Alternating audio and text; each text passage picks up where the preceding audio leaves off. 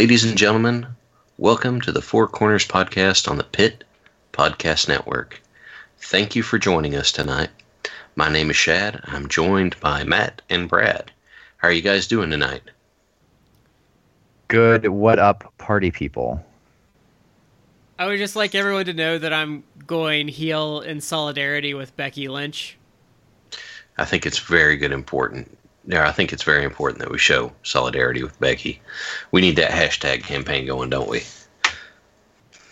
Yeah, hashtag Yas Queen Becky. Hashtag Becky did nothing wrong. She did nothing wrong. No, she didn't. The only thing she's clearly not the heel, even though that's how they're pushing her. The only thing she did wrong is she didn't steal the title belt. Yeah, well, then we could have had Stone Cold Becky Lynch. Exactly. Yeah, she should have thrown it in the river. Find her in the river, throw it in it. That would have been cool. I would have liked that. She should have pulled the Stan Hansen and run over it with her truck. What's the Irish version of that? Dang, those guys aren't on Top Gear anymore. I suppose. What do Yabos drive? Yabos. Yeah, that's the.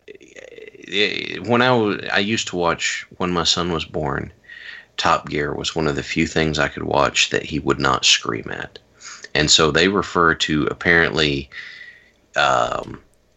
young crazy ass drivers. If you're out there and you're in Great Britain or anywhere close to it, please, if I'm wrong, let us know so I can correct it and I'm not making a fool out of myself. But young, crazy-ass drivers, they kind of referred to like that. I know there's a different term for it here, or that's a different term for something else in the States, but anyway. You know, I don't think I've ever seen even a nanosecond of Top Gear. I enjoy Top Gear a lot. I get a kick out of it, and I like the Grand Tour they have on Amazon. The second season actually has Goldberg as one of their celebrity guests. No, wait, I saw. I think I saw the Patrick Stewart appearance. That's okay. That must have been the British one. Yeah, that's just further back than I had access to. Okay. In any event, just to let you guys know, first of all, hashtag Becky did nothing wrong. How can we do that? Well, we're getting our social media presence built up. Brad, what's our Facebook presence? Four Corners Podcast. That's the number 4, then Corners is one word, podcast. Give us a like, leave a comment. All right, and Matt, we have Twitter presence too, right? Yeah, Shad, we're also on Twitter. We are at Podcast Four Corners. That's capital P in podcast, the number 4 in Four Corners, at Podcast Four Corners. Follow us, send us messages, tweet at us, all of that good stuff. We'd be happy to converse with you. Yeah, so, hey, we'd love to hear from you. And whenever we have a new episode go up, we like to get on our social media, and we like to give a shout-out to someone, don't we, Matt? We do, and that would be Epico Cologne, who has the best, he's one of the best tag team best tag team wrestlers of all time. Oh, golly, that segue, Matt, that's excellent. That is a segue. I know, I love it. That's excellently done. Yeah, we're going to be talking about tag teams tonight. Some of the favorite tag teams we've seen, some of the things that we love out of tag wrestling, and the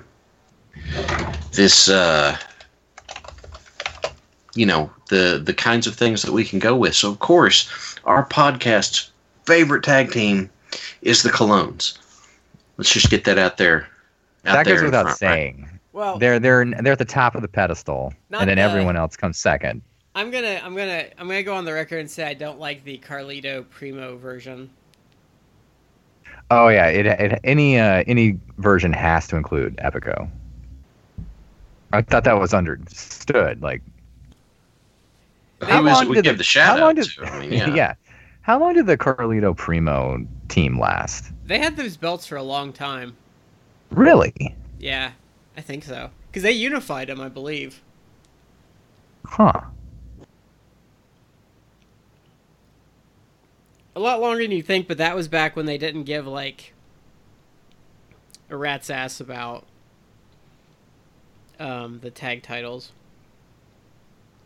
This is like a black hole in my memory. I was at the show where they won the belts. It was like on a SmackDown. That's right before they unified them. I'm looking it up right now. But you know, they've screwed around with those belts so much that it's hard to remember. Unified and then new ones and then unified and then new ones and then forgot about these, and then it's like we were going to make some new ones, but then we remembered we had these. Yeah. And then unified them again, right? It looked like they had it for 84 days. They won it in a lumberjack match. Huh. It's because they're manly men. So, I missed most of that match because it was at a SmackDown where they won them. I don't remember who they won them from. But some guy was getting arrested down on the floor. So I was watching that guy get arrested, and I totally missed the title change. And that was the only title change I've ever, like, been to live. So that's my story of not seeing them win the titles. I have the worst luck on seeing title changes happen live because the only title changes I've seen happen live were shows that I was booked on. So, all right. Anyway, we've been talking about tag teams. I'll go ahead and tell you all out there that for me, tag team wrestling is potentially the most engaging kind that I think you can have. Because you have more tools at play. You have more things you can do. And it's just, gosh, good tag wrestling is so engaging. It draws me in so much that I, even me where I am right now, a good tag match will have me leaning forward off the edge of my seat with my eyes wide and my hands clasped going, oh man, oh man, oh man, what's going to happen? I don't know about you guys, but... So when I started watching wrestling, I started watching WCW in 1997, and I don't know how many people here have like seen that era of WCW extensively, but that era probably had just one of the most prolific tag team divisions a company has ever seen, where they had the Outsiders, Harlem Heat, the Steiners, Public Enemy, the Faces of Fear, and I'm forgetting teams, but I know there's probably like another 20 teams that were. Luger Giant. Yeah. Public Enemy. Glacier and Ernest Miller. Ernest the Cat Miller. Yeah, Ernest Miller. And if you're going to mention those two, you have to mention Mortis and Wrath. Yep. Yes. They're opposite numbers. Yeah. I know that Brian Clark's big breakout in WCW didn't come until later, but dude, I loved the Wrath gimmick. Even against the backdrop of all of the Blood Runs Cold stuff, I loved Wrath. I actually liked Mortis and Wrath. Despite the goofiness, the fact that all of them were supposed to be clear analogs to Mortal Kombat characters, like I actually dug the gimmick for at least those two guys, and I thought they worked well together. I like James Mitchell as James Vandenberg was decent too. Mm-hmm. Yeah, that's man, that was fun to watch. And the feud they had with Glacier and Ernest Miller. Look, I know it wasn't the greatest work rate stuff, but man, it was fun. I remember them having like a good match with the Outsiders. I'm not like misremembering this, right? Oh no, I feel like Wrath that happened. and Mortis totally did.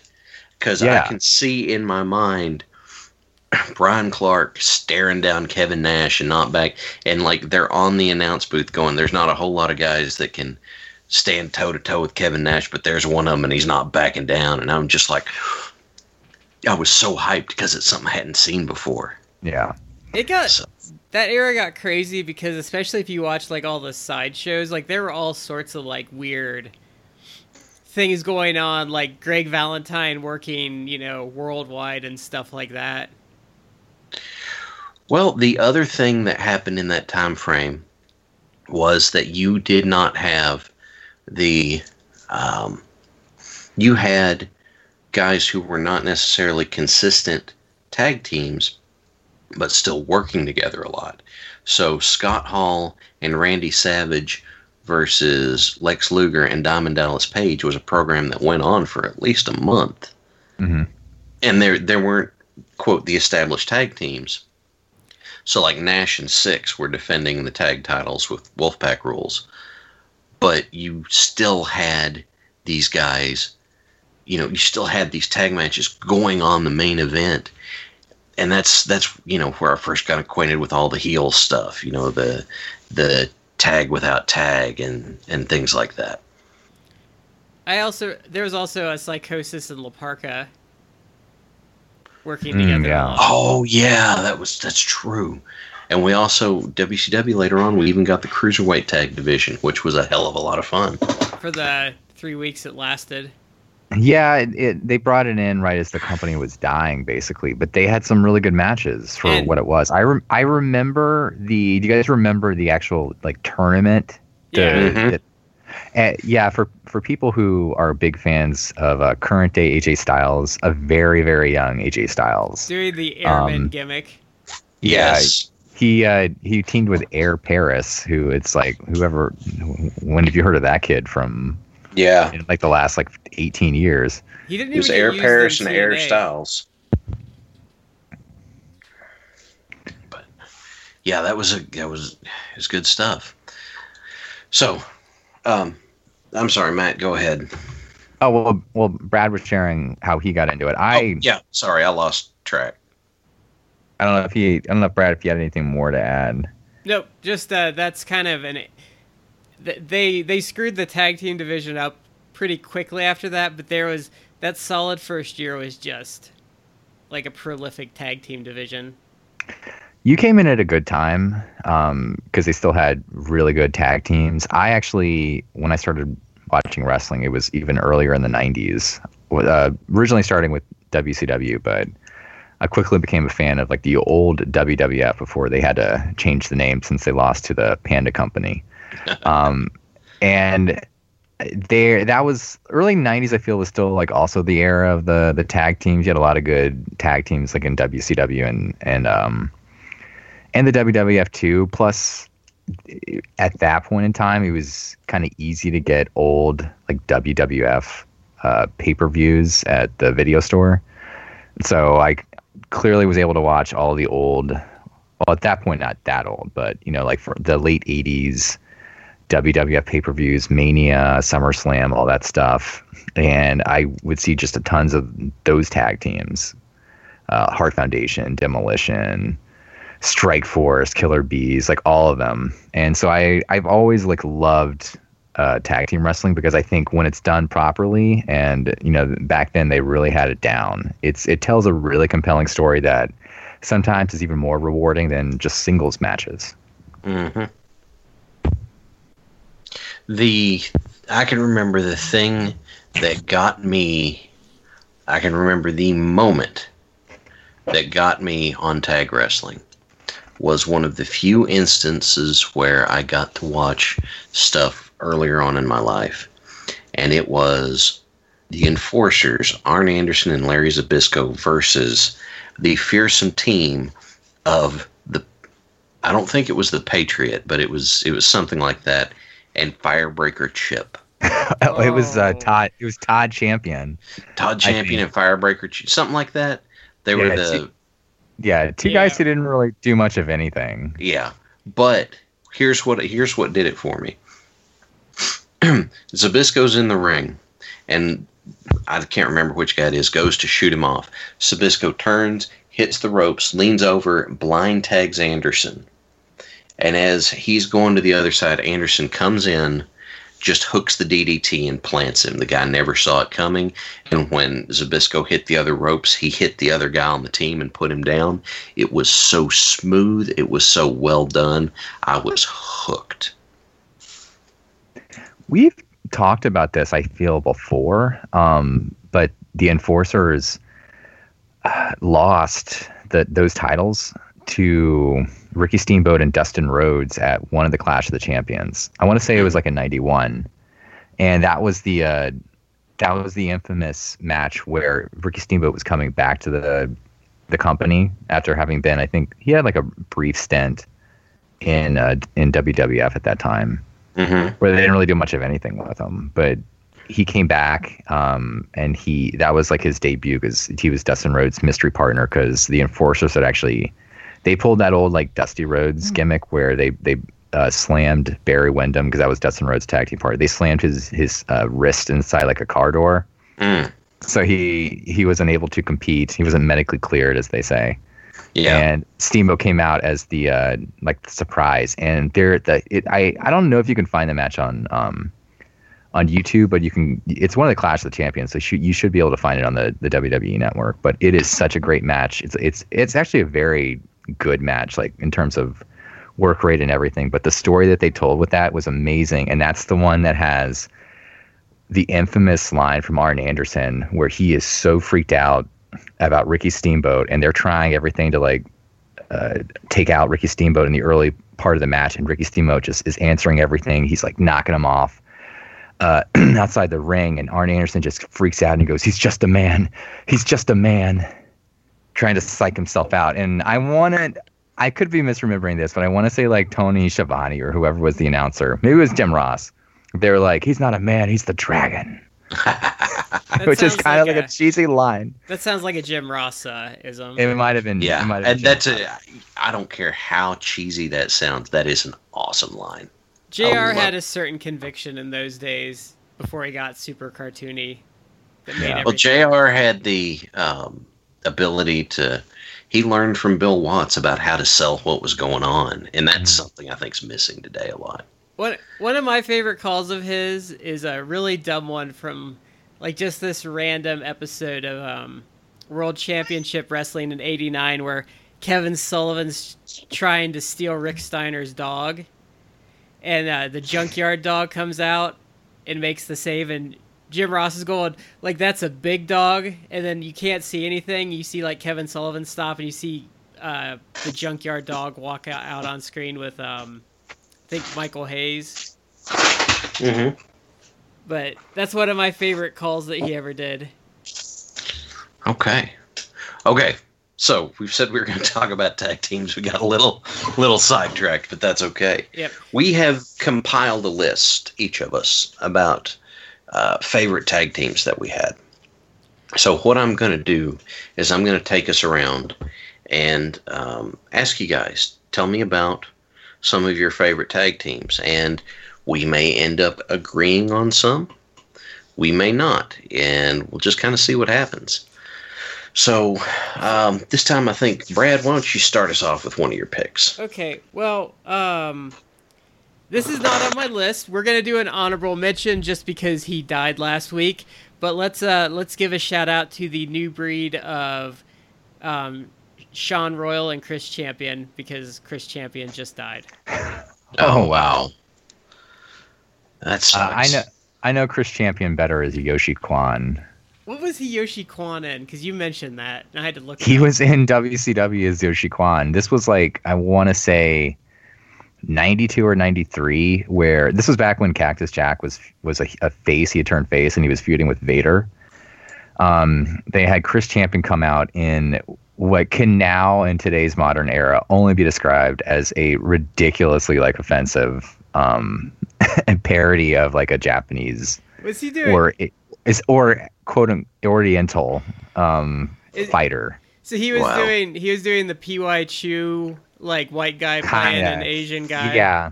Like they gave him makeup to like make his eyes seem, Asian. Well, not. They did like eyeliner to kind of elongate the eyes. It was bizarre.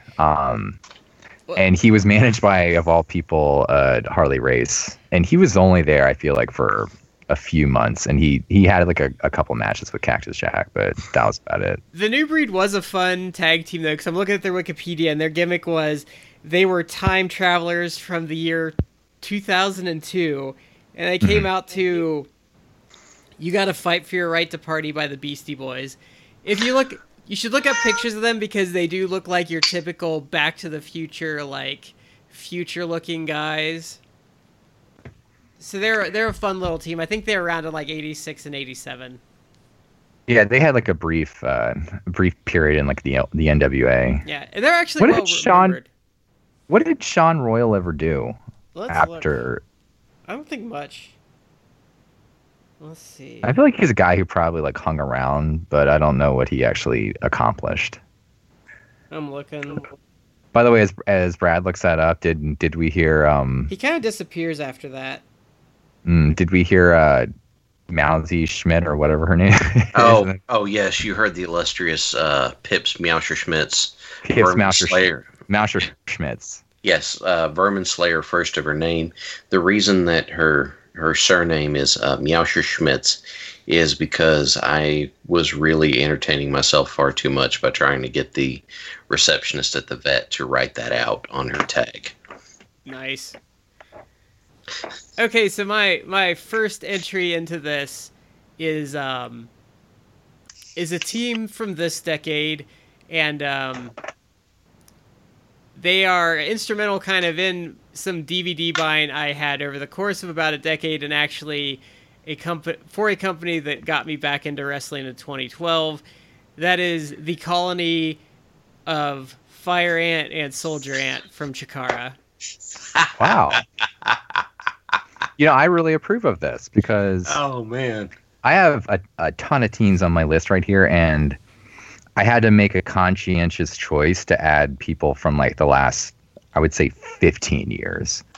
Because most of my like really favorite teams are from like my childhood, basically, or like the 90s or the 80s. But Chikara, a lot of the Chikara teams, that's a good pick because they're modern and they're a lot of fun. The Colony is a great choice, and they're iconic to that company.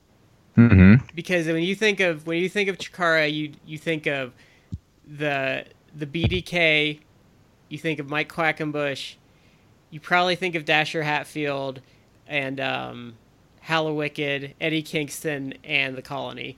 So a big part of the reason I actually got into Chikara back in the day was watching the podcast A Go Go for free. So what that was is they would release like a 10-minute podcast every week and show like clips of matches, and then they would post a lot of their promos on YouTube. And a lot of what got me to start buying their DVDs, which were like $20 at the time, were Ultraman is Black and the Order of the Neo Solar Temple and the Colony. Mm-hmm. And getting to see them develop from being students into what they became, like, which were really competent workers. And I think probably their best match was the Young Bucks match at High Noon, and I think that was 2012. Maybe 2011. 2011, I think. I never saw that match, but I was kind of into Chikara overall in like maybe 2010, 2011. When the BDK stuff was really running, and probably a little bit before that. And I haven't really seen them. I haven't really seen their stuff in a long time, but it lost something with the close down angle. You can actually subscribe to their streaming service for I think $8 a month, and they have like all the shows on there. And I think most of the new shows air live.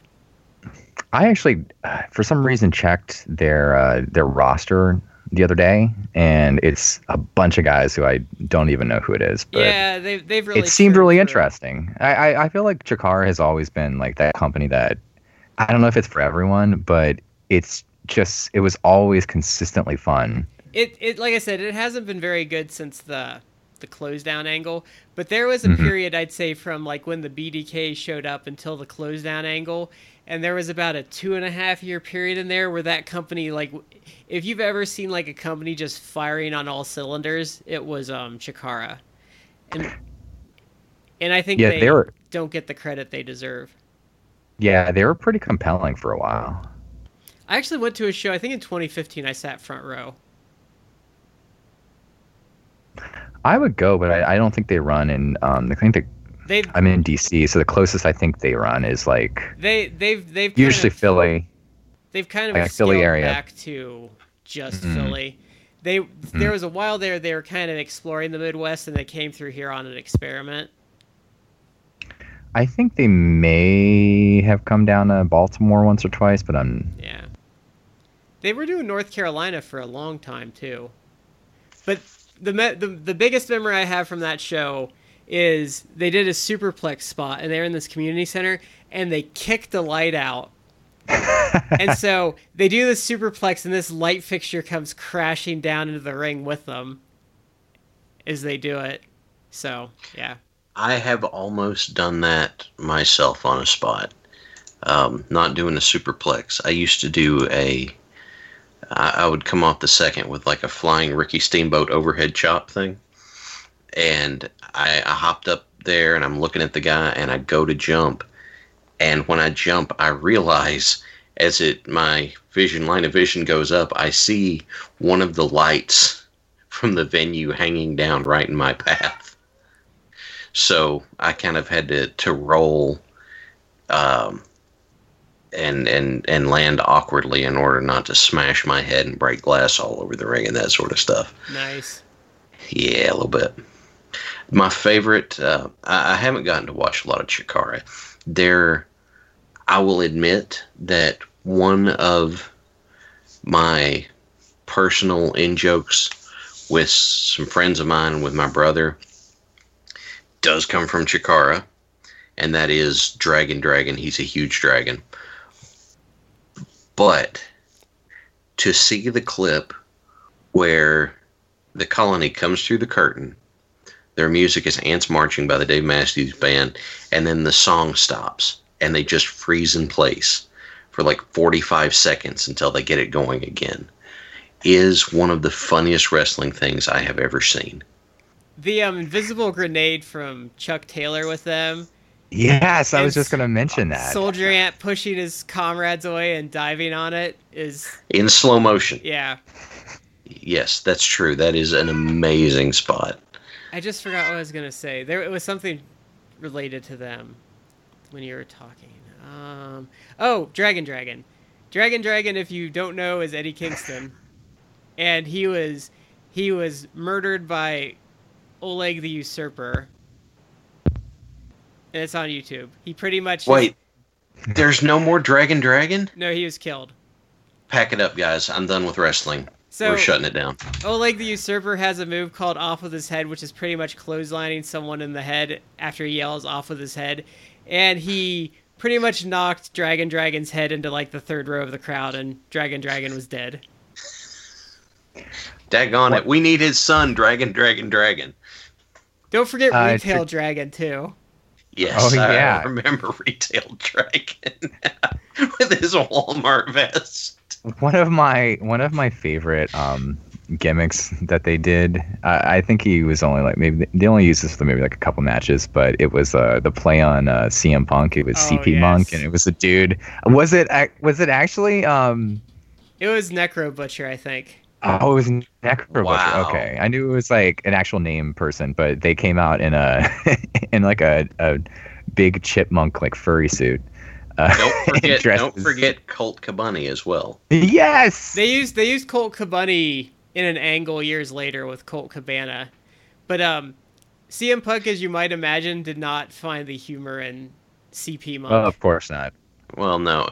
Like, Cabana's the kind of guy that he would show up and think it's funny and then want to do something with that. No, they did. Punk would get butthurt about it. They had Archibald Peck was like abusing Colt Cabana and taking him around in a chain, and Colt Cabana was trying to rescue him.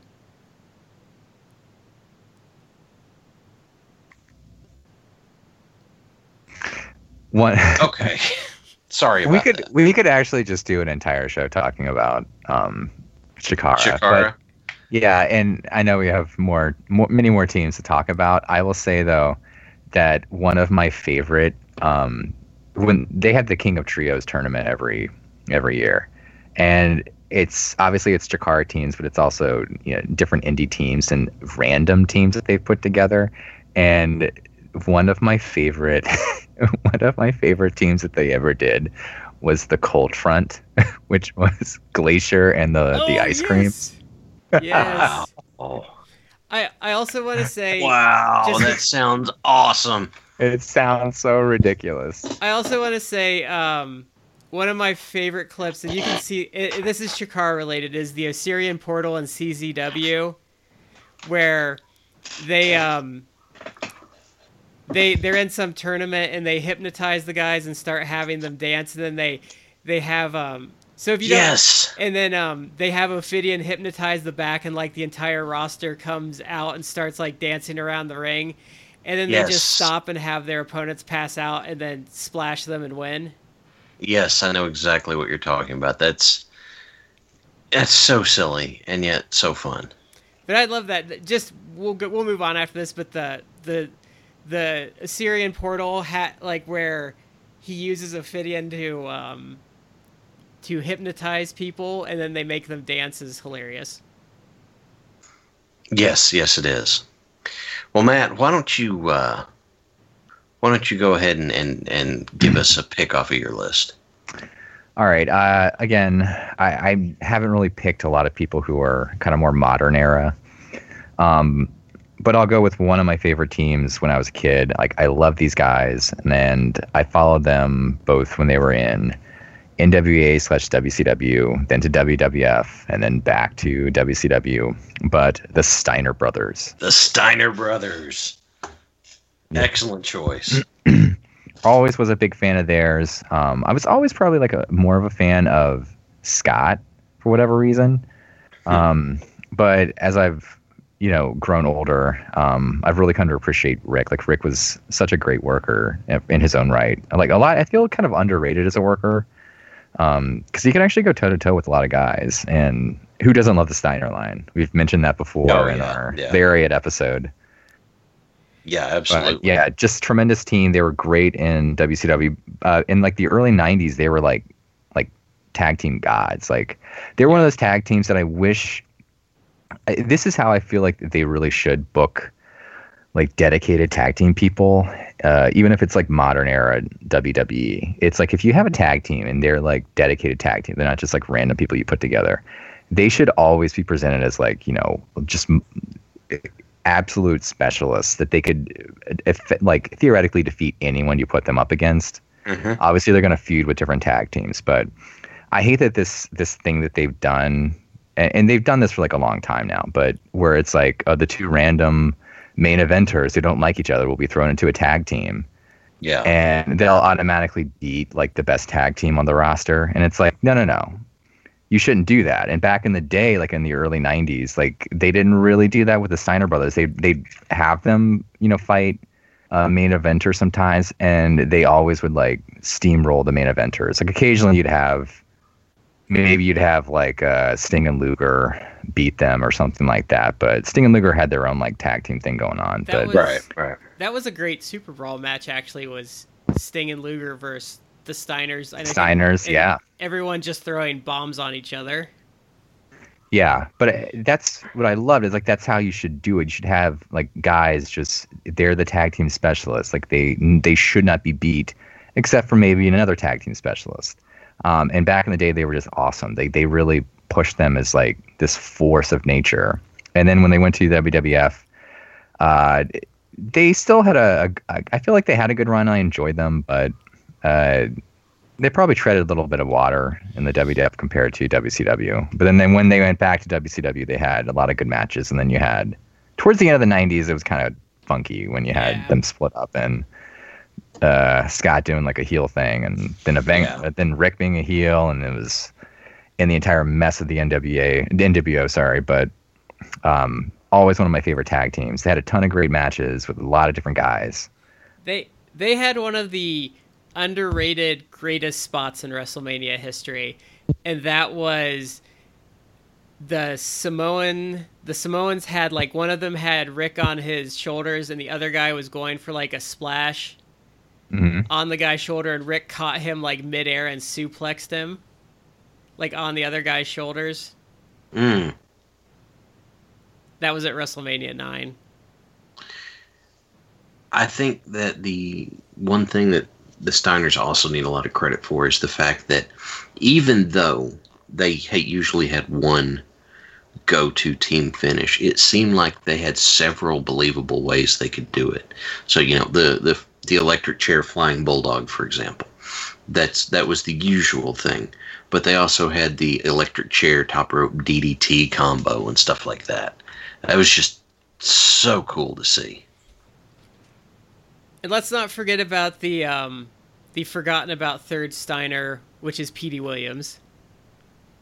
Oh yeah, Maple Leaf Muscle, Petey Williams. We can't forget, because he knows what the percentage chances are.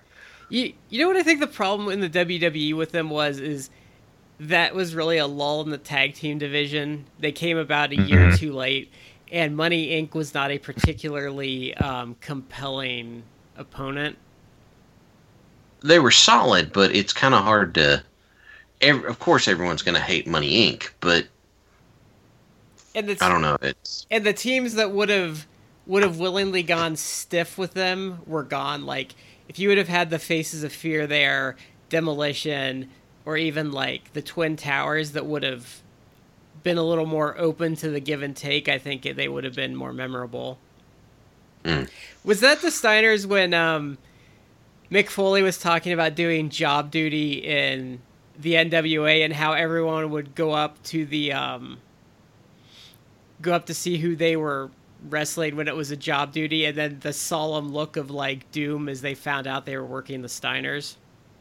I'm not sure if it was the Steiners or Vader, but I could see it both ways. Because there's a story he tells about, I think it's him that tells about someone quitting on the spot. That was about Vader. Okay. Yeah, that was about Vader. And I think speaking of Doom, that was a good program for them too. Oh yeah. Mm-hmm. Absolutely. Okay. Steiners, obviously awesome. Both of the guys were good separately, but they were fantastic together. And, you know, that just a core of early mid-90s tag wrestling. I'm going to go, because I had the Steiners on my list, so I'm going to have to find someone to take that spot. I'm going to go a little bit further back. And I'm going to go with one of my my old inspirations for when I did get to do tag stuff. I'm going to go to the Midnight Express. Oh, yeah. Are you an Eaton and Lane man or a Condrey and Eaton man? I'm more familiar. I was always more familiar with Eaton and Lane because I saw them first. So that means that whenever I saw Eaton and Condrey, you know how you see you see a later version of something first, and then you go back and watch the earlier one, and it just doesn't sit quite the same way. That's kind of how I am. I mean, they're Midnight Express. They're excellent. But it's one of those, it's kind of like, But the fact that you had two excellent workers, whether it was Eaton Lane or Eaton Condrey, and a great manager, and these guys all worked together so well. And I suppose sometimes you could add Ray Traylor in with them, right?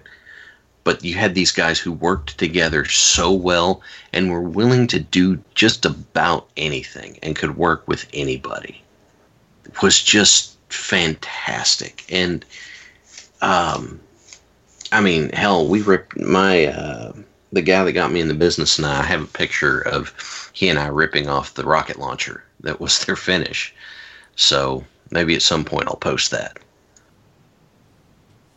So I think my favorite part of watching Crockett TV from the mid-'80s are the Midnight Express job matches and just seeing them find a different way to murder some poor jobber week in and week out. Mm-hmm. Yeah. Because some weeks they're just like, hey, let's try a gut-wrench suplex off the top rope and see what happens. Oh. Yeah, I would say I'm probably like an Eaton Lane guy just because, just like you, Chad, I'm more familiar with that tag team. I've heard a lot of good things about Eaton and Condrey. I just haven't seen enough of their matches to gauge it. Yeah. I mean, but still, you have that same dynamic. The infamous 4-hour Cornette shoot. He talks about how whenever Stan came, because Dennis just vanished at some point. Yeah, he basically ghosted them, right? Yeah, totally. Like even his wife didn't know where he went. He was just gone for a number of years. Whenever Stan came in, it was like they just picked up and went like nothing ever happened. So, if I mean the one I'll refer to is the Midnight Express versus the Southern Boys. I think that was Clash of the Champions that was in Baltimore, right? Yeah, I believe. I can't remember which Clash, but it's so good. It's so good. And, the other nice thing is that right now you can, if you're a fan of the Midnight Express, you can get your Midnight Express fix by watching the Revival work, because they do a lot of not the same moves necessarily, but they do a lot of similar stuff. It's the same flavor. It'd be like, dark chocolate instead of milk chocolate or something. But I heard. Have any of you guys seen? Either of you guys seen Starrcade '88? Yes. The Midnight Express versus original Midnight Express match. Yeah, I've seen that. Yeah, I just remember that. I can't recall if it was good. I feel like it was, but it's been so many years since I've seen it. The angle they went with to start it was really good, because they went I know it's hack these days, but they went with kind of like a work shoot where they come out and attack the Midnights, and Jim Ross is like, "Hey, those guys don't work here." Mm-hmm. And they busted Cornette open. Oh yeah, Cornette bled like a stuck pig. And he was wearing the white jacket and everything. Because I remember the story on that. Because Dusty said, we're on TBS, baby. You can get a little tooth. And so he goes out there and he blades, and he's like, he bladed, but he didn't feel anything coming. So he's like, trying to get it to go, and it's just like cascading down his face and down the jacket and everything. And they get to the back, and Dusty's like, baby, I said you could get a little tooth. What's wrong with you? I think that's on YouTube. It's at least on the network, but that's worth seeing. Like it's a work shoot before they did that to death, and it was a really novel presentation. Yeah, there are ways to do that well. It kind of, and there are ways to not. It kind of ran out of some juice post Starrcade, because I think Condrey disappears, and in the blow-off match they have to substitute Jack Victory in for him. Oh, really? Yeah. Oh, man. And then Cornette and Heyman at Great American Bash '89 do a tuxedo match, and Heyman gets stripped to his boxers, I believe. Well. So if you want something sexy after this podcast, go check that out. I think Cornette is it bitches about Bob Caudle on that, because Caudle's like, let's see some clothes get torn off during the commentary or something. I don't remember. I'd have to go dig that out. Well, it could be worse. It could be like a scaffold match. Cornette already had that happen in '88 where he... Oh, that's awesome. Yeah. Have you seen the... Don't watch that. Yeah. It's bad. No, don't. Don't avoid. No, let me put it to you this way. I heard about it, I went and watched it, and my knee hurt for a week. Yeah. Just off the memory of it. But, and I'm not going to do this because I don't need to keep doing Dusty impressions, but I do remember the story about how that was supposed to end. Dusty telling him, it's like, well, Dennis takes a bump off the scaffold, and Bobby takes a bump off the scaffold, and Cornette's like, takes a bump off the what? And the idea was that he get, Cornette's hanging from the scaffold, and he kicks his feet up, and they catch you like they catch the girls at the football games. And it didn't work. Ouch. It very badly didn't work. And that was a terrible idea, too. Cornette is an underrated great puncher. If you ever get to see him work, like, his punches look immaculate. Probably because he was such good friends with Bobby Eaton. Probably. I should have asked Bobby Eaton to that first night in the business. I should have asked Bobby Eaton, can you teach me how to throw a good punch? Eaton's were different though. Eaton was very good at that like glancing jab that he'd catch you with. Like his weren't like those Jerry Lawler kind of like overhand like looks like he just walloped you. His were like that. He had a very boxer style to his. Yeah, it was more like a jab, but it always looked good. Yeah. Yeah. So, I know this is going to come up later because I know both of you guys feel strongly on the Arn Anderson front, but I'm going to throw in the Tully Blanchard Arn Anderson tag team. I tell you what, how about we do this? We'll put our cards on the table because you're referring strictly to Blanchard and Anderson, also known as the Braden Busters or known as the Horsemen, correct? Yep. Mm-hmm. Matt and I discussed this, and this entry on our list is basically anything with Arn Anderson. So that'd be Ole and Arn and Tully, Arn and Zbyszko. Bobby Eaton. Yeah. Yep. Yeah, basically anyone you would pair Arn Anderson with, you're going to have like at least, at a minimum, you're going to have a decent to exceptionally good tag team. Arn and Flair, even though, Arn and Flair, I mean, it's, that's a lot of, that's just so much good in one go. See, if you're going to have Arn and Flair team up, they have to be facing some combination of like Sting and someone else. Or Mongo and Kevin Green. Yeah. Or the American boys, or no, the American males. Yes, that's it. American males. The American males. American males.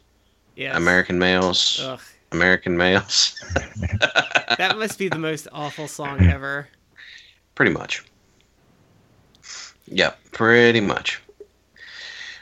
There's just so many good examples of Arn working with people. I mean, obviously Arn was good. Maybe he was also... It's hard to tell if he was just really good at picking people to work with, or if he brought them up. He melded himself to those different guys, though. And I mean, Ole was no spring chicken by the time they were teaming together, and they were a fairly compelling tag team. Mm-hmm. And Tully was amazing, but he melded to that, and working with Tully and working with Zbyszko are two different things, and working with Eaton's different because Eaton could really overshadow you, but Eaton couldn't talk either, so.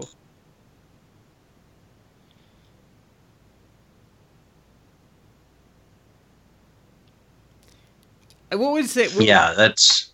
Go ahead. What would you say your favorite Arn tag team is? For me, it's probably him and Tully. I feel him and Zbyszko is very kind of underrated. They didn't last long, did they? No, they were only together, I think a little over a year, maybe, or about a year. It was a...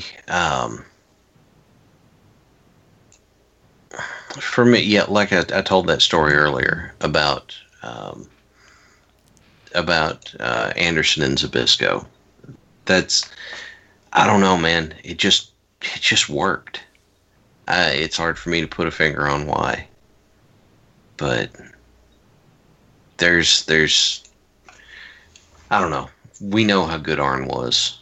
I was actually thinking about that earlier today and how sad I was that the post Arn Horseman didn't really ever get a chance to flourish because everything was in all NWO all the time mode. But just how interesting that was, and how Arn still got to be a personality even after that. But okay, this is kind of also, this is random, but it goes along with our theme that anyone you pair with Arn was good. Do you remember like in mid '90s WCW when he was teaming with when he was part of that stable with Colonel Robert Parker? No. Well, you don't remember that? They were like a WCW version of the Stud Stable. It was random because they had Jimmy Golden in there again, but in his Bunkhouse Buck persona, and I feel it was Arn and Bunkhouse Buck were in like a bunch of matches. I cannot put a finger on that at all. Yeah, it actually. I mean, it culminated in a 1994 War Games match where it was like Dusty and Dustin and the Nasty Boys of all people against I want to say it was Arn and Bunkhouse Buck and Ming and Colonel Robert Parker. It's not a great War Games, but I want to say like Arn still had some good tag team matches where he was teaming with I think with Bunkhouse Buck. Okay. We talked about a retrospective on SummerSlam '89 that had the Brainbusters versus the Rockers. No, they weren't versus the Rockers. What am I saying? They were versus the Hart Foundation. Hart Foundation, yep. Yeah, and that was intriguing, the story that went into it and everything. But that was a good match too. It was kind of odd because Arn and Tully did look a little out of place, I think, as we mentioned, but still a good match. Yeah. Okay, so there's a whole big a whole big hit off the list there. So Matt, who would you put on your list next? I'm going to go with another old school team. And technically old school in, I guess, in today's modern era, because the team hasn't worked together in, almost probably 20 years. But again, being a big WCW fan, I'm going to go with Harlem Heat. Harlem Heat, the tag team of Booker T and Stevie Ray. I think they're Shoot brothers, right? They're not. They're I'm pretty sure they're Shoot brothers. Yeah. Na na na na na na na. Got their big start on Global Wrestling Federation television. Yeah, that's right. I first saw them in Global, and was kind of really interested in them. And then I want to say like a year or so later, that's when they popped into to WCW as the Harlem Heat. But then they weren't Booker T and Stevie Ray. They were like Kane and Cole. Yeah, I want to say. Yeah, something like that. Oh yeah. With that then of course super awkward gimmick that they were. Yeah. And they immediately actually pushed them pretty heavy, and then of course that's where that eventually led to the infamous Fall Brawl War Games 1993 match with Shockmaster. Yeah. To be honest with you, the Shockmaster stuff, so many people will lose track of it because what do? They watch the video where the Shockmaster first appeared. And you kind of forget that anyone other than the Shockmaster, Sid, Davey Boy, and Sting are there. But they're there. Well, you hear Davey going, haha, he fell on his ass. We know the funny fell on his ass. That's true. That's true. Mr. Hitman. Mr. Hitman. Harlem Heat does have... Brit. Harlem Heat, I can't repeat it, but Harlem Heat does have one of my top favoriteest wrestling bloopers of all time. Oh, yeah. The infamous Hulk Hogan, Yeah. "We're coming for you." ... And, Yes. and the funniest part is his reaction because he knows he fucked up immediately. He's just like, "Oh, why did I say that?" He puts his hands over his face and he's like, He got a little real. yeah. Well, and do you notice that Sherry starts laughing behind him? No, I'll have to go watch that now. Yeah, because they do that. Like, Stevie Ray's a champ. He does not, his face doesn't change. Booker says that and he immediately puts both hands up in front of his face because he's like, oh no. And Sherry is behind them because that's in the period when Sensational Sherry was managing them and she starts laughing. That was right before their tag match against Luger and the Giant, and whoever it was that got the win got the shot against Hogan. Who wasn't Mean Gene interviewing them when that happened? Yeah. Yeah, I don't think Yeah. Gene reacted to that either. he did. He did. Gentlemen, as you know, the Ultimate Warrior. He didn't react like that. Is that $200 an hour? My favorite one of him is well, there's a couple like where someone's doing like a really terrible promo and he's like cracking up while trying to keep his Mean Gene face. Oh yeah, Gene was usually pretty good at. Gene was usually pretty good at keeping a straight face, but my favorite example of him not keeping a straight face was actually an interview with Dr. David Schultz. And the phrase, I was in San Francisco and I wanted a woman. Yeah. So I went looking for one. I couldn't find no woman, and Gene lost it. Mean Gene is hiding his face behind David Schultz, who's trying to cut this super serious promo. Yeah. And Just cracking up. it always freaked me out because the Harlem Heat music in WCW, which is, by the way, one of their best entrance musics, was used in yeah. a Kids in the Hall skit. Yes, I remember that skit. Yeah. Really? And I popped when I heard that. It's some like I mean, it's a Kids in the Hall take on some perfume, but like they play that. Yeah, Yeah. I remember that exact skit. And I also think Harlem Wow, Heat. I never saw that skit. I'd have to look it up. Also, I think I mean, it sounds great, but they had a great tag finisher because they kind of did the heart attack, except Booker T would kick them instead of doing like a clothesline. they did the Harlem Sidekick, right? Yeah. Yeah. Yeah, so yeah, I was always a huge fan of Harlem Heat, and they had a ton of great matches with a lot of different guys: Steiners, Luger and The Sting, Blue Bloods, Road Warriors, or Legion of Doom, I guess. Nasty Boys. Nasty Boys. Just a ton of great matches, a ton of different. The Outsiders Yeah. during the NWO era. So, and then of course Booker T went on to have a great singles career, but I always liked them together. I thought they were always great, and Who was they were. was that Harlem Heat? Do you remember this Nitro match where it was like the Faces of Fear, and it might have been Harlem Heat, where Sting where Ming punched like through a wood chair and like Tongan death gripped someone. I don't know if this was that match, but I do remember that. I remember the spot, but I don't remember who did the match. Because I remember it was the Steiners where they used that same kind of wood chair and Rick was like just bleeding profusely everywhere Oh, wow. because they cut him by mistake because Turner didn't like blood.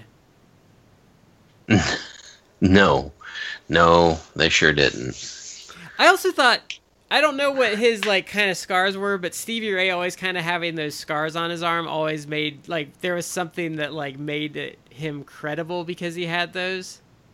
Mm-hmm. Well, like Booker T has scars on his back from where he got stabbed when they were teenagers, so that might be similar kind of thing. Yeah. Yeah, so that's my choice. Harlem Heat, always a great tag team. Can I Excellent also choice. throw in an honorable mention? Yeah, go Because for it. it always, because this team actually includes Booker T. They only had one, I think, brief run with the titles, but I always loved the tag team he had with Goldust Yes. in WWE. That is It has so much personality, didn't it? that is Yeah. that is one of my favorite segments ever. Is Booker T and Goldust in the 7-Eleven where Goldust is like, I'll give you a drink of my Slurpee if I can have a bite of your wiener. And Booker T like freaks out.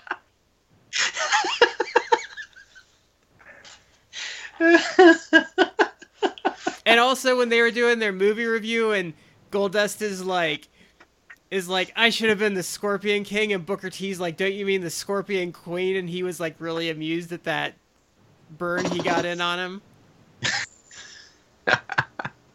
Oh man, there was so much personality in that team. It was so much fun to watch. And it was helped by the fact that Goldust is maybe one of the best like face workers in the last 30 years that gets no love at all. He's incredibly underrated because he is tremendous. Like his comebacks and just I could do a whole podcast on how amazing he is as a worker. Yeah, the Goldust gimmick gave him so much freedom to do pretty much whatever the hell he wanted to, because Goldust was supposed to be so weird that anything goes, right? Goldust was so weird that he could pretty much do anything. And so it wasn't weird for him to quote Booker T's catchphrase back to him. You know, it's just like Goldust doing weird stuff. You know, he even got on Stern with that Tourette's gimmick. Did he really? They were doing sound drops of it for a long time, and they brought him on for like an hour. That's not even the most notable. That's like one of the least notable things Goldust did. And yet, there it is. You know, I was going to say, thinking about it, I would even be tempted to put the Rhodes family on my top 5 all time, because that's like the last angle in the WWE I got super invested in was the Rhodes versus the Shield. Oh, that's a good point. Because Reigns spearing him through the barricade was off the charts awesome. Yeah. Who was it? Cody's the one that got the last fall on that, wasn't he? Because Reigns had him, and Big Show came out of the crowd, punched Reigns in the face, and then Cody pinned him. Is that what it was? Yeah. Okay. I think that I remember that Ambrose tried to square up on Dusty, and Dusty, in like one motion, whipped his belt off and wrapped it around his fist. And I was like, the last thing to go is a man's punch. You better watch yourself there. And the crowd heat for those matches was just off the charts, too. Oh, yeah. Matt, you look like you were going to say something a minute ago. No, I was just going to say, like, I still think he's a tremendous worker even now. So I know he just had, I think, both knees scoped or replaced or something. But, I hope that he can recover and come back and still have matches. Because even if they're not going to push him, just having him be working with some of the younger guys they have on the roster would be amazing. Sure. Even him and Ron Killings playing Pokemon Go was hilarious. Yeah. And then realizing like Goldust knows all the Pokemon. Let's be honest.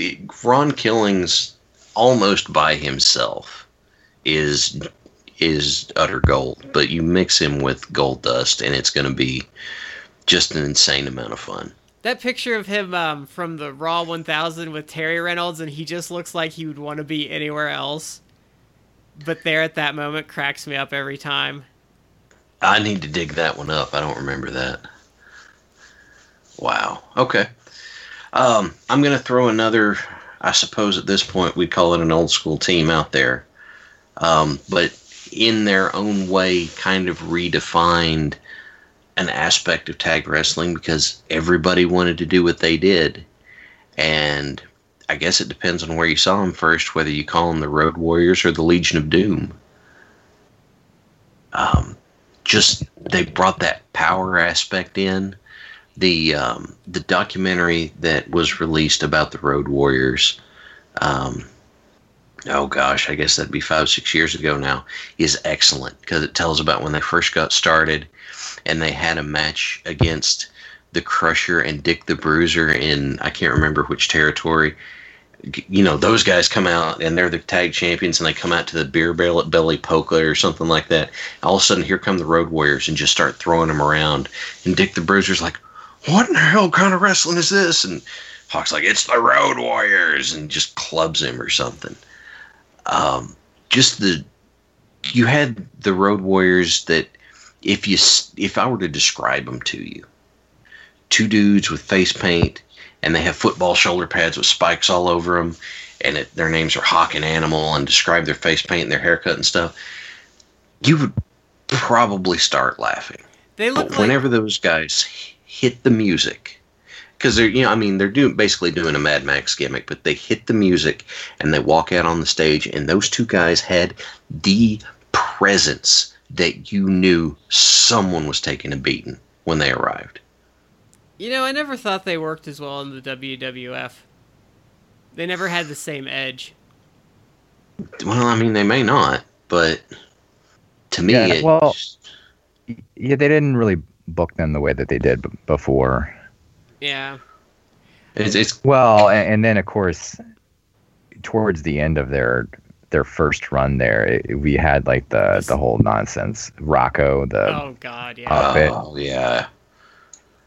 Wow. I think a cool moment that was on their WWE DVD set is Hawk's no-selling the pile driver from Jerry Lawler in Memphis. Oh yeah. Oh man, that's that's big. And because I think that the Road Warriors at their best is when they're coming out to Iron Man by Black Sabbath. Mm-hmm. Absolutely. That's kind of definitive, right? It's even in late WCW, the music hits, and it's because Vince Russo didn't know that the Road Warriors used it, so he decided he wanted to use it, right? But it hits, and everyone's like, "Oh, is it the Road?" Oh God, it's Russo again. I showed my wife a Road Warriors match because we went somewhere and they came up, and she's like, I don't remember them very well. So I was showing her 80s clips, and she thought they were hysterical because I think it was the Midnight Express, like Iron Man hits, and like before you know it, these two psychopaths are just in the ring and they're just beating the shit out of everyone. And there's this like, they're not even in the ring, and then like one guy's just on the ground and like Hawk's on top of him, just like punching him in the face over and over again. And I'm like, yeah, that's a Road Warriors match for you. Yeah. That sounds about right. It was. It's the Road Warriors, man. And for years, everybody wanted to be like the Road Warriors. That's what everybody wanted, is to be a Road Warrior. Not everybody can be the Road Warriors, because if you do, then nobody is. But man, that's it's just they changed the landscape of tag wrestling. Yep, they did. Okay, those go ahead, Matt. Animal still is like banking from his Road Warrior days, because he'll go to a lot of these like conventions, and he's always at like the WrestleCons around WrestleMania season. And I was there in the Dallas one. I was also, this year at New Orleans, but I remember in Dallas, we were able to ride the elevator with him and like a bunch of other fans, and he was a very nice guy, very polite to the fans. And I think someone kind of asked him, like, hey, are you, you're still making a living doing this? And he's like, oh yeah, like between royalties and me showing up at these cons, like I cleared $1 million last year. Whoa. Yeah. So he makes he still makes bank. Like, I don't know if he still is doing that, but it's conceivable that he's still doing a lot. I mean, how many celebrities, like B-list TV actors from the 70s and 80s are making their living just signing autographs every other weekend at some convention in the middle of nowhere? I would make the argument that I don't think it's the same, because, this B-list guy at a convention, he can do that for a while, and he can he can make some money, but it's not I would say it's not the same as like, the notoriety that people like the Road Warriors had in their particular arena. Well, no, because and you have it good too, because some random indie promotion can pay you $500 or $600 to show up because you'll up their house by double the people, and then and you don't have to bump. Yeah, and you get to sell your shirts and sign some autographs, even at like $10 a piece. You'll probably clear another $500 or $600. Sure. Yeah, that'd be. Got to do all that stuff to get that notable, I guess. Wow. And he seems like, as far as like wrestlers go, he seems like he was one of the smarter guys as far as, how savvy he is with that stuff. Yeah, he how old is he now? Oh, he's got to be pushing. He's Well, his son's probably almost 30 something. Yeah, he's got to be like in his late 50s. I only bring that up because he still looks like a dude you would not want to mess with. He's still a big dude, and even though he's very, very nice, like if you talk to him, like very nice guy, he still doesn't look like a dude you want to mess with at all. Yeah, he's got that 57. Yeah, he's got that look of like an older guy who's probably like a dad who, you show up to like date his daughter or something like that, and he just has that like steel grip where you're like, you don't want to mess with him because you don't know what he's gonna do. You think you think he'd put the face paint on for that? I hope so. I would. Oh man, that would be totally amazing. do that. He was a mainstay at Ohio State games when his son was playing there. That's It still blows my mind that his brother is Mrs. Baba's favorite wrestler. Yes. John Laurinaitis. You think he went to her funeral? Maybe. Well, you know what they said? She liked him young and blonde. Yikes. Okay. All right. I'm gonna move us off of the potentially awkward topic here. Let's see. Which one of you guys has one you want to bring up next? I will go with in the build-up, because I have to save some of the bigger ones till the end. I will go with Bobby Fulton and Tommy Rogers, the Fantastics. Fantastic. Oh wow, that's a really good choice. So let's talk Clash of the Champions 1. That is an absolutely insane brawl that has furniture and a table spot in it.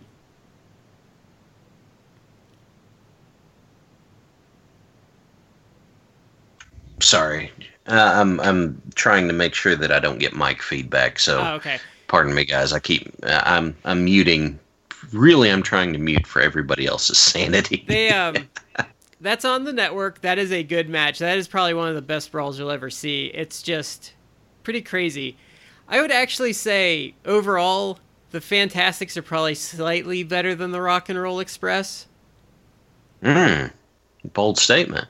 That is pretty bold, but the Fantastics are one of those teams that I have seen matches from and always enjoyed them, but I haven't seen a ton of their stuff. So the problem they have is they don't have that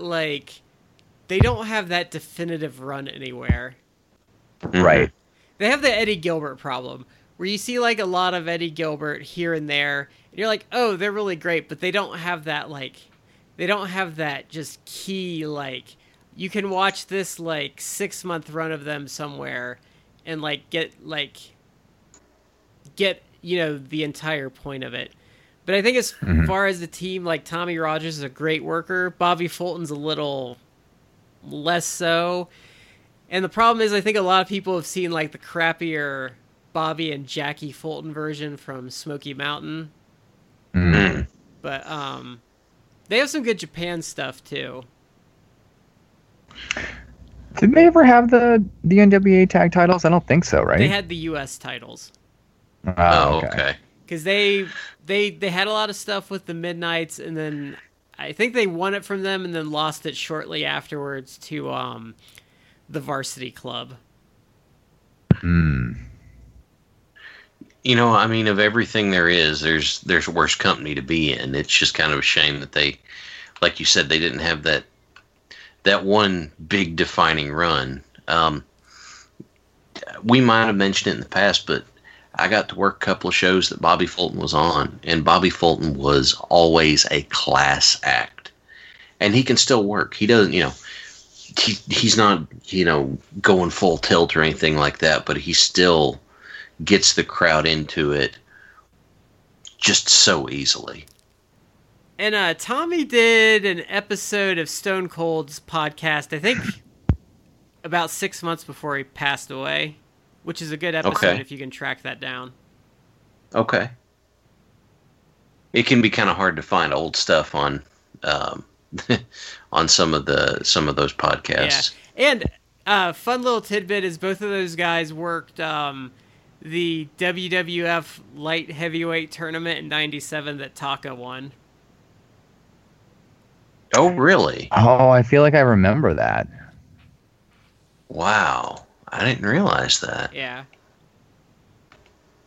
Wow, okay. That's interesting. So let's I want to say too, like, there's a lot of teams I absolutely love that I left off of this just for conversation's sake. So, like, I didn't use, like, the Fabulous Ones or teams like that. Okay. But I'm down to pretty much just one more team I can mention. Well, no, sorry. I have two more I can mention, or that I had on my list to mention. I have another team on mine and an honorable mention. What about you, Matt? Well, I could literally talk all night about tag teams, but I've definitely got one I want to go with, and then I'll have an honorable mention too. Okay. Well, Brad, why don't you go ahead and give us one of yours? Okay, we're gonna go a little newer because we haven't given the new stuff as much love, but I'm going to go with Jay and Mark, the Briscoe brothers. Briscoe brothers. Okay. So if you had to go with probably the most, I'd say the best tag team of, the modern era, it's probably them, and that's mostly because they've stuck together. I think if you wanted to, like, really get a good feel for their personalities, all of their, like, YouTube promos on, like, the Briscoe Ranch are always hilarious. I think they're a little bland in their earlier Ring of Honor work, but when they kind of embraced, like, their crazy Delaware redneck personalities is when they really blossomed. Great in-ring workers. I think, like, the feud with Steen and Generico from, is that 2008? 2009? I don't know. That's really... Yeah, I'm not sure. Yeah, that's really, I think, where they shine. But yeah, they're two of my favorites. They're a little stale in Ring of Honor, but I've seen them live numerous times, and they're just great. They had a great match with one of the best live matches I've seen is them versus War Machine in Ring of Honor.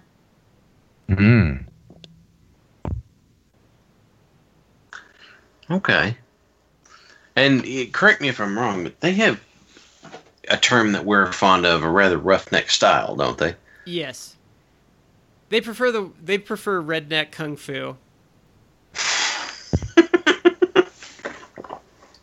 Okay, I hadn't heard that before. Mark Briscoe doesn't do it as much in tag matches, but he kind of does a little more comedy work in his singles matches, and he does kind of like a redneck kung fu thing.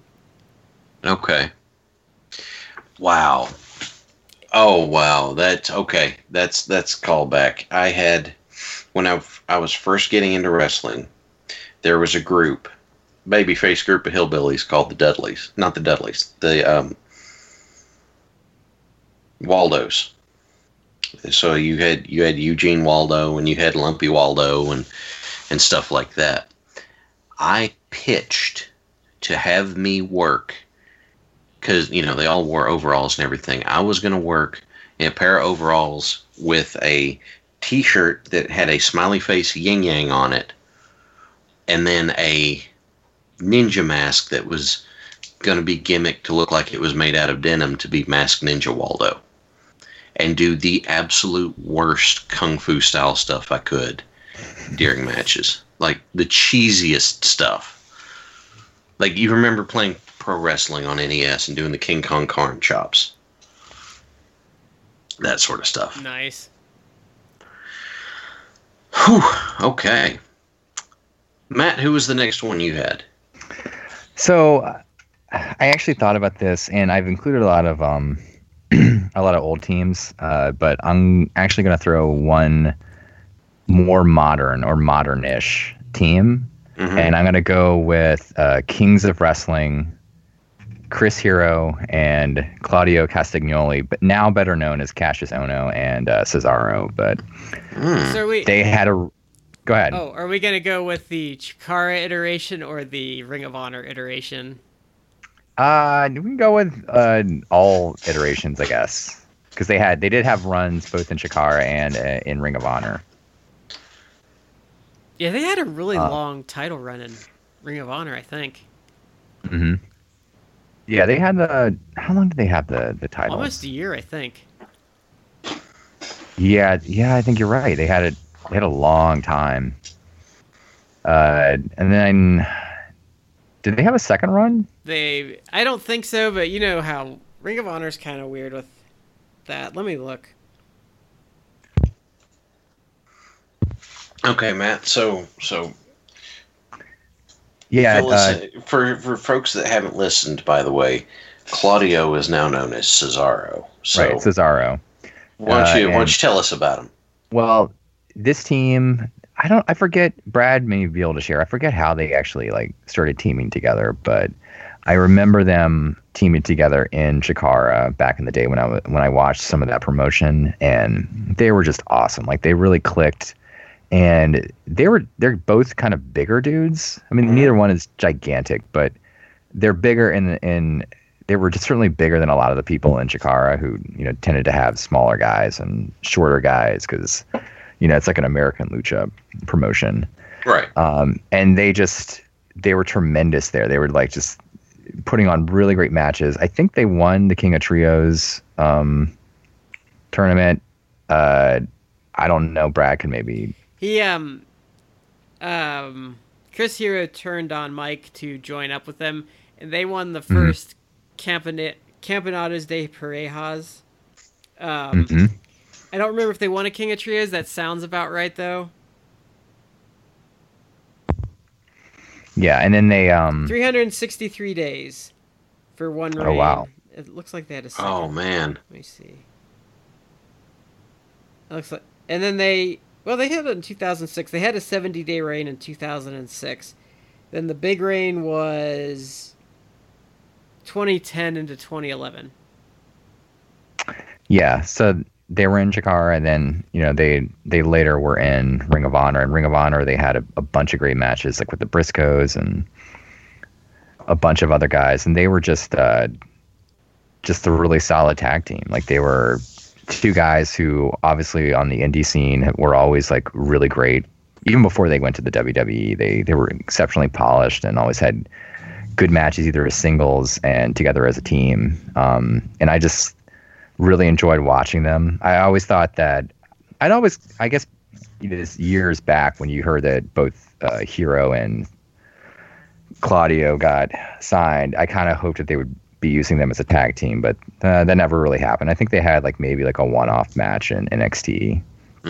Yeah. But they never really did. They never really did anything with them. And I mean, Cesaro is a guy we've talked before about how he's kind of underused too.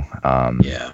And unfortunately, who even knows if Hero will ever actually make it out on the main roster? But I think Hero's got to lose about 80 pounds if he ever wants to be on the main roster. Well, he's kind of made his style being a big guy now. Yeah, but I think he fluctuates a lot, and I think there's a point where he looks acceptable, but then he crosses this threshold and he's been at that now where he looks sloppy. There's a point where he's big and he looks fine, and then there's a point where he looks sloppy, and he's way past that sloppy point right now. Yeah. Doesn't he have a thyroid condition? Isn't that what? Isn't that part of why his weight bounces around like that? I know Raven I had don't- one at some point, but I don't know about him. Because I remember him talking on Colt's podcast about the first time he lost weight is Finley tried to pick him up in some training thing, and he was like, "Oh, you fat pig," and then he decided to lose weight after that. Uh-huh. So I don't know. Well, I'll be honest with you guys. That's something that I have to have medication for. So He did lose it though, because when he first hit the indie scene after his first NXT run, he was actually pretty thin at the time. Mm-hmm. It's hard to say though. Sure. Okay. Kings of Wrestling. I'll go ahead and throw out my honorable mention right now before I do my last one. And let me say it, and then I'll say why. But my honorable mention is going to be, even calling this recent is oh my God, it's still 10 years old. I'm going to be referencing Miz Morrison, John Morrison and The Miz as a tag team. And here is why. First of all, you had this tag team that operated as kind of a career renaissance for both of these guys. They were at this point where they were both kind of treading water. Morrison had, just left Eminem, I think, if that's right. Another great tag And, team. It was. My honorable mention was actually a toss-up between this and Eminem, and Eminem was an amazing gimmick. They were With, the red carpet and the paparazzi and everything. they were lurking around my my list. Yeah. Here's why I'm going to go with Morrison and Miz, though, as my honorable mention. This team was the first tag team that I'm aware of to make big use of internet videos and stuff in order to kind of push their message and stuff. Their WWE.com show, The Dirt Sheet, where they did some quality healing. The fact that all the stuff they did to just absolutely rip into people on that show. So you take two guys who are excellent heels, and then they get a platform that they don't share with anybody else. And weekly, they're putting out good content on it. Man, that's a big deal. I'm pretty sure that predates even Ryder using YouTube for stuff. So there you go. Honorable mention for Miz Morrison, or whatever you want to call him. I guess I'll go with my top team, and I think no one will have anyone will disagree with this, but the Rock and Roll Express. That's tough to argue with, man. Yeah. Rock and rolls. My favorite Wow. story about them is actually comes from Lance Storm and Chris Jericho talking about their Smoky Mountain time and how they were the master. Well, there's two stories that are kind of mixed in with it. How they were the masters of merch sales after the shows, where they pretty much just had some blanket and they were just tearing pieces of it off and selling it for $20 as headbands. They were writing R&R on them. Yep. And then they're talking about these hillbillies that gave them some weird video of the family like doing this weird stuff, and how on their garage they had a picture of Jesus, and then above Jesus was a picture of the Rock and Roll Express. Yes. Oh God, what was it that they were saying? I don't remember. Oh my gosh, because they're like, we think the Rock and Roll is the best, but then the family started chanting something while they were dancing around. Yeah. But oh man. so with the Rock and Roll Express, this is really a phenomenon you don't hear anymore, is that Pretty Boy tag team coming to the ring and the crowd has a very distinct high-pitched squeal to it, and you realize that what you're hearing is every woman in the crowd screeching for them like they're the Beatles. Yeah, they were the wow, crazy over.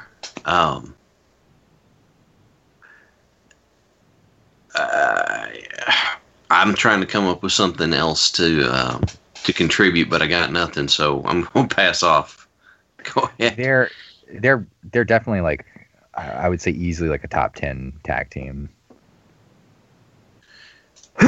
Just in terms of like their overall popularity, the quality of their work. Mm-hmm. They're still working, right? I think so. Probably. They're like, they have to be like pushing 60, if not in their 60s, right? Yeah, I think. Oh yeah. I think what's amazing about them though is if you look at Robert Gibson, he's really not great. It's all Ricky Morton just being such a great seller. Yeah. This is where you get the playing Ricky Morton that we see, and that Ricky was so good at it. That's why it's attributed to him. Yep. And yeah, that's a trope that I maybe he didn't originate it, but he basically is like he codified it. Like he is like the quintessential face and peril in a tag team. And I think it is one of my absolute favorite memories of the 80s is Ric Flair coming out and giving him that little training bra and being like, I like the big girls and you like the little teeny boppers. And Morton takes the glasses right off of his face, drops them on the ground, and steps on them. Oh, wow. Man. And then Flair, like, slaps him, and then they start just brawling. Sure. See, the thing that was so crazy about Ricky Morton in his selling, part of it is the way he would sweat. It would look like he was crying. But he'd be on the mat, in a chin lock, and he'd be reaching for the bottom rope, and he'd make eye contact with somebody in the crowd, and he'd reach toward him, and he'd be like, sometimes he would even mouth the words, "Help me." I know, that was the best. And people are, gonna jump the guardrail for a chin lock. And man, how does that work? How do you get that kind of sympathy that fast? So you be Ricky Morton. I read this in that Dinner with Legends book. I think this is where I read this, but just because we're talking about the NWA in the 80s. So there was some woman that liked to go to the Techwood tapings, and she would sit in the front row and not have any underwear on and would make it very obvious. And they said that's why Flair was always looking away from the camera when he was working, because he was getting his jollies at the time. I don't know if she had the goods to Flair's liking, but that's for another time. Sure. Kind of hard to tell, right? He likes it au naturel, as he likes to say. Ah, well. But yeah, I won't talk about that anymore. Yeah, and you would it's weird. You would not think that the double drop kick the Midnight Express or the Rock and Roll Express did as a finisher would be like, you wouldn't look at that and be like, oh, he's done. But those two guys doing that together, for some reason, they just had the execution that worked. They did. Yeah, and it outshone, well, I'm not sure it outshone, but they do that, and of all of the things you could do as a tag team as a finisher, two guys doing a drop kick at the same time you wouldn't think would be it, but there it is, and it worked.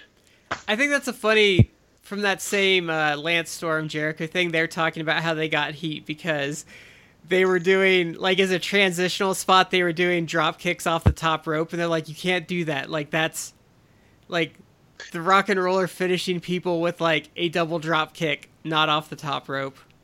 That wasn't transitional. Their finishes, they'd climb the same turnbuckle and do a double missile drop kick as a finish. Oh, okay. But yeah, you're running into the same thing. I also think I also like Morton in the York Foundation as Richard Morton. Oh yeah. He had like a respectable haircut or something. Yeah. Well, I think he still had the mullet. He was does just, still like, have the mullet. Yeah, he was just combing it back and making it a little more presentable. Was that? Oh man. So that was the Tailor-Made Man, Thomas Rich, and Richard Morton, I think. Mm. And they didn't get mentioned, so I'll just give them as an honorable mention. But Edge and Christian do deserve a mention. I just couldn't work them into my list. Yeah, they would have been a good choice for any of us. Yeah, same thing here. They were great. They didn't make the same personal connection to me, so I couldn't put them on my list. I think maybe we should come back like some point in the future and do like a best tag teams of the 2000s, and maybe give some of the newer guys some love. I just think it's harder now because guys don't work like as a tag team for 5 to 10 years anymore. Right. Well, what I was going to say is it's funny you bring that up because I'll just segue that into my last pick. Mine are not in any particular order, but my last pick for favorite tag teams is the Dudley Boys. Nice. Mm. A team that started out as a joke, but took this gimmick and ran with it, ran all through ECW with it, became the top heels in ECW with it, came to WWE and just, man, went wild with it. And, you know, they didn't come to WWE and just do the same stuff over again because they couldn't talk the same way they used to. You know, they were just so good at getting heat, but their gimmick evolved in WWE. Not quickly, but over time it did evolve. And, you know, just so good and having that chemistry together. I probably laughed for like 3 solid days when they put Mae Young through a table. I think my favorite part of that story is that they were concerned about what it would do to Mae, and Mae said, "Just do it, you sissy." When she wrestled that match at some pay-per-view, she was like 70 something and she was bumping like a champ. But so I think one of my favorite promos of all time, I don't remember who said it, but it was them in ECW. It's like, we've got white Dudleys, we've got black Dudleys, we've got Indian Dudleys. I think Mama Dudley was just a whore.